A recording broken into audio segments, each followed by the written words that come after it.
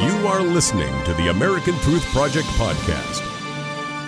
My happiness, but it can buy me a boat. This is America Trends. I'm Barry Nussbaum, filling in tonight for Dr. Gina. Our poll question today, do you think the world will be safer under a Trump presidency? Yes or no?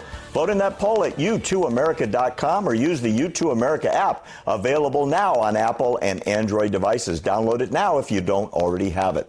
So, joining me now from Seattle, Washington, is Dr. Joseph Castleberry. He's the president of Northwest University and the author of the book, The New Pilgrims, How Immigrants Are Renewing America's Faith and Values. Welcome to the show, Dr. Castleberry. Hey, it's a real pleasure. Thanks for having me on. Yeah, we're glad to have you. So, let's go right into it, huh? In the first of its kind, Homeland Security has trained Texas police officers to deal with riots. Tell us about that. Well, I'm sure that's attached to the happenings in Los Angeles last week, in which you had a few hundred Latino protesters at a Donald Trump event who were letting him know and letting all the rest of us know that they're upset about the things that he has had to say about Mexicans in his campaign. And I would expect that that's going to continue throughout the electoral campaign, so it is good for police departments to be ready for it. So we've got the U.S. government working with more local law enforcement for the first time. Well, it certainly makes sense, doesn't it? Sure does. I lived in Ecuador a few years ago, and the government collapsed, and I literally watched the police and the army fight each other in the streets. And that's how bad it can get when people are not living under the rule of law. Got it. So journalists are now facing threats of violence, too, whether it's an attack by a protester or an unjustified arrest. Can you give us your feedback? Well, this election cycle has gotten really contentious, and part of it has been fueled by Donald Trump's own tough guy routine with his followers that some people have taken real offense to, and some of it comes from genuine frustration and outrage from people who feel like that they and their heritage and their people have been maligned. So, that's what we're getting. So, what's being done now that Trump is the nominee? What precautions are being taken for the GOP National Convention in Cleveland this coming July? Well, those of us who watched the 1968 Democratic Convention way back when, I was an 8-year-old boy watching it with rapt interest. And those of us who saw that know that political conventions can get very contentious. So certainly the police in Cleveland need to do everything possible to be ready, have tear gas and other crowd control measures ready to go. We hope it won't come to that, but it certainly could, and you've got to be prepared. All right, well, Doctor, here's the big question then on this subject.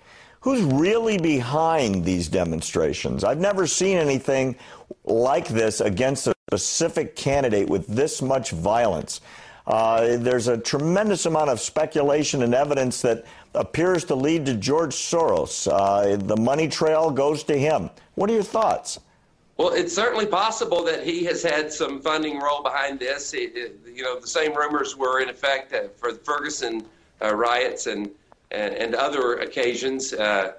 It's certainly possible, but I haven't seen the evidence that would prove that or even strongly suggest it, but it certainly could be. Who knows? Well, what we're seeing, Doctor, is there's an interesting phenomenon where you interview these guys that are the professional rioters, the ones that are destroying police cars and blowing out windows and throwing rocks, and they're being told that they were recruited, in some cases, I think, off Craigslist, and told that make as much noise as possible, because when they're asked what are their issues, they really don't even have an issue.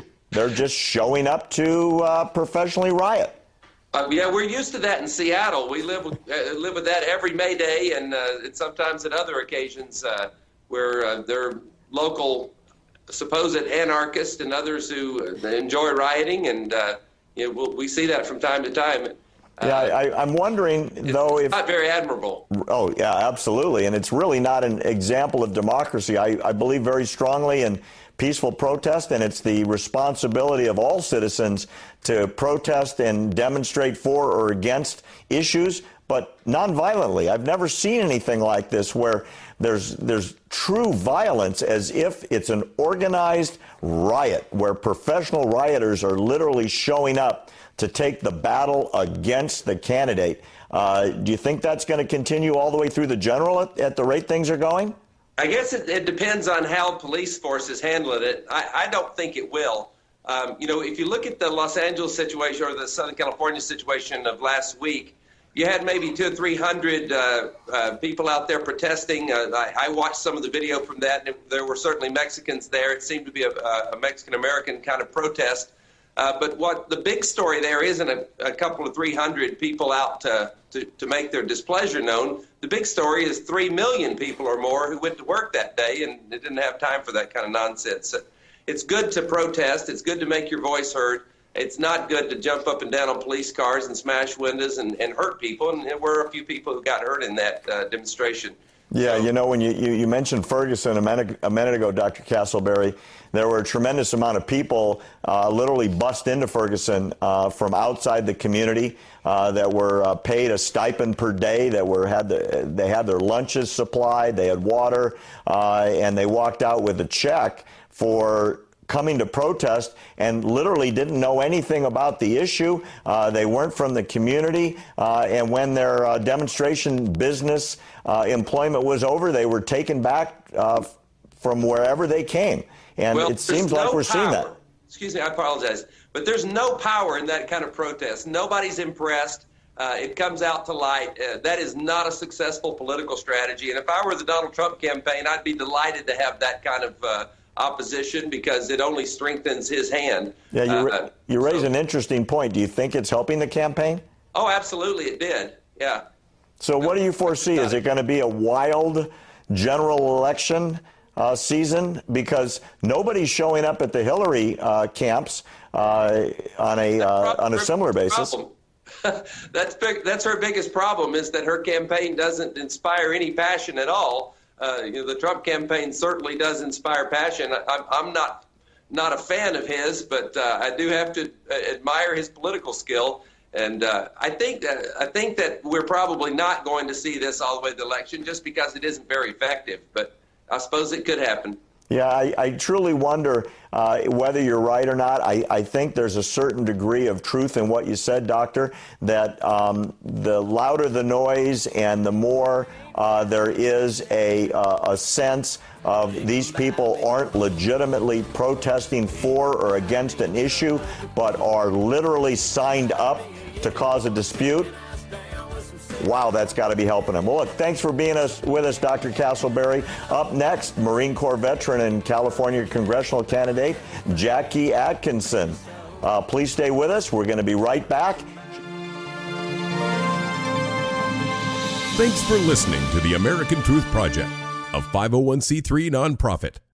Please subscribe to our podcast and follow us on our social media channels to stay plugged in to the truth.